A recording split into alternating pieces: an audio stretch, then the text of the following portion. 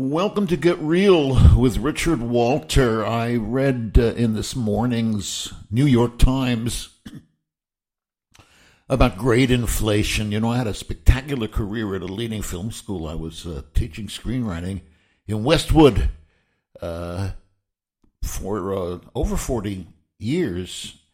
And I think there's good evidence that I did a good job. But one thing I did wrong, one failure was my surrender.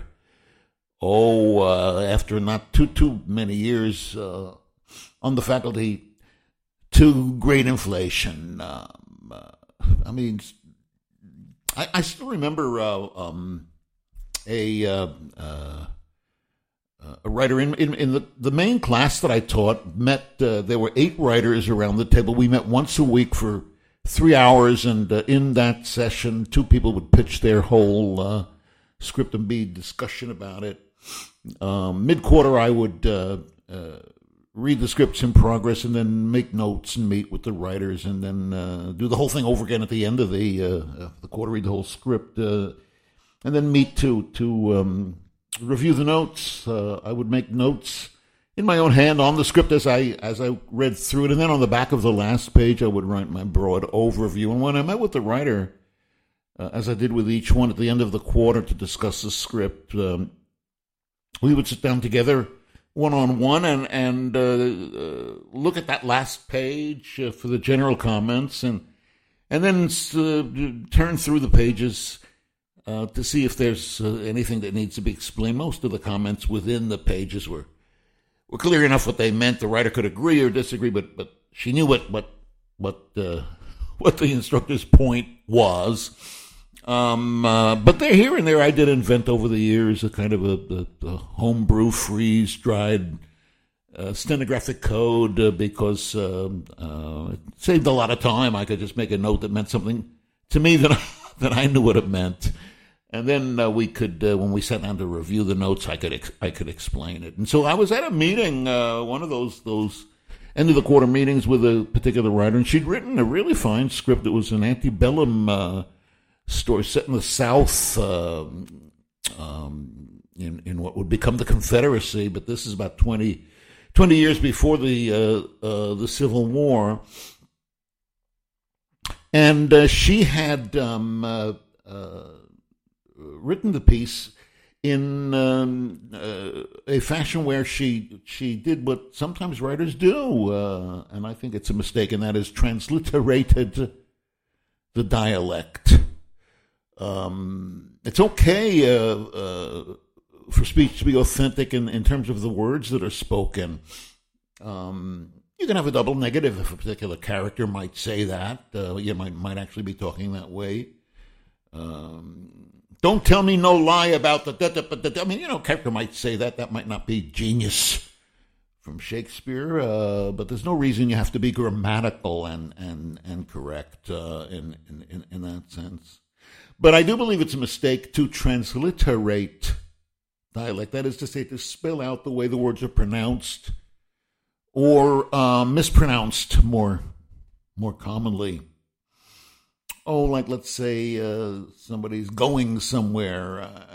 I'm going home, and they might say I'm going home, and they might write a G-O-Y-N apostrophe. I recommend against that. In any event, this script, this antebellum script, a really, really good story. But the writer had indeed transliterated the dialect. A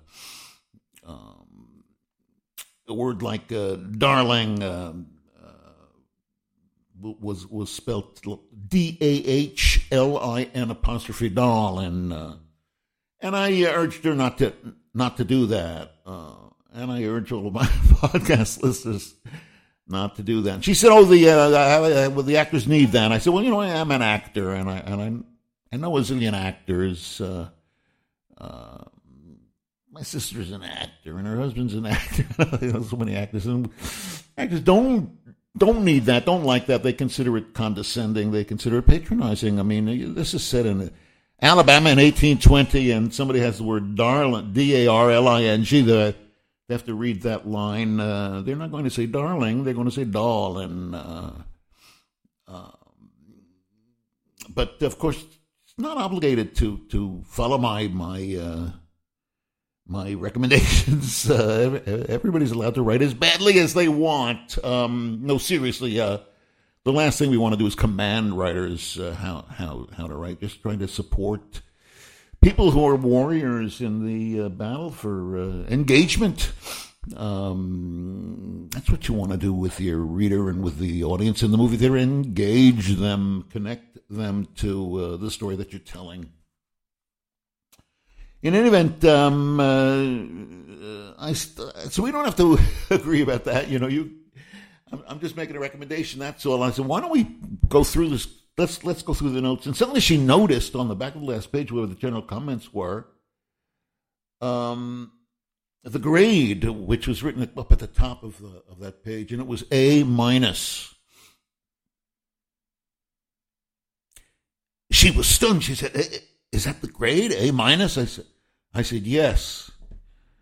That's right, A-. That's the grade." She was short of breath and extremely agitated, and she said, "Why A-? Why did you give me a grade of A-?" And so I said to her, I said, "I thought that you did really, really good work, and so I gave you a really, really good grade." Hey, you know what? I'm a college professor for over 40 years. I told you earlier in this very podcast. Retired from that now, but, I'm well-read. I'm a cultured, literate kind of guy.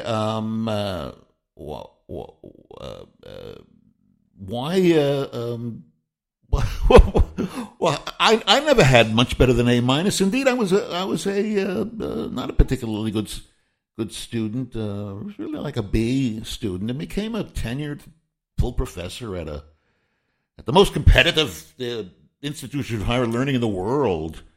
The program that I led was the leading such program, and I had great grades, but I would have thought A- was pretty good. In any event, she could not get a grip on herself. I said, I'm happy to go through these notes, but I could see she just was too agitated and too upset and too stricken with grief, and I think maybe rage. You might not anticipate encountering such stuff when you become an educator, but it's there. And I told her we can review these pages or not. We don't have to if she doesn't want to. And she seized the script and fled in tears, sobbing from the meeting. I just think that's making too much of an issue of a grade, don't you? Reason I tell you about it, though, is to not to make points about failures of my teaching career, but to tell you once again, don't do it. It's very often racist. I'll say to my wife, I'm going to the store. Because I'm a white guy, they'll write that if that were dialogue, G-O-I-N-G. But if it were a black guy, if it were Latino, they would write G-O-I-N apostrophe, because that's the way they talk. It's bunk. Don't do it. Shakespeare got through 36 plays. How many plays did he write? Never transliterated the dialogue. Thanks for listening to Get Real with Richard Walter. Please subscribe on Substack and Medium, and do share these episodes, these podcasts with pals on social media. And come on back and listen to me next time.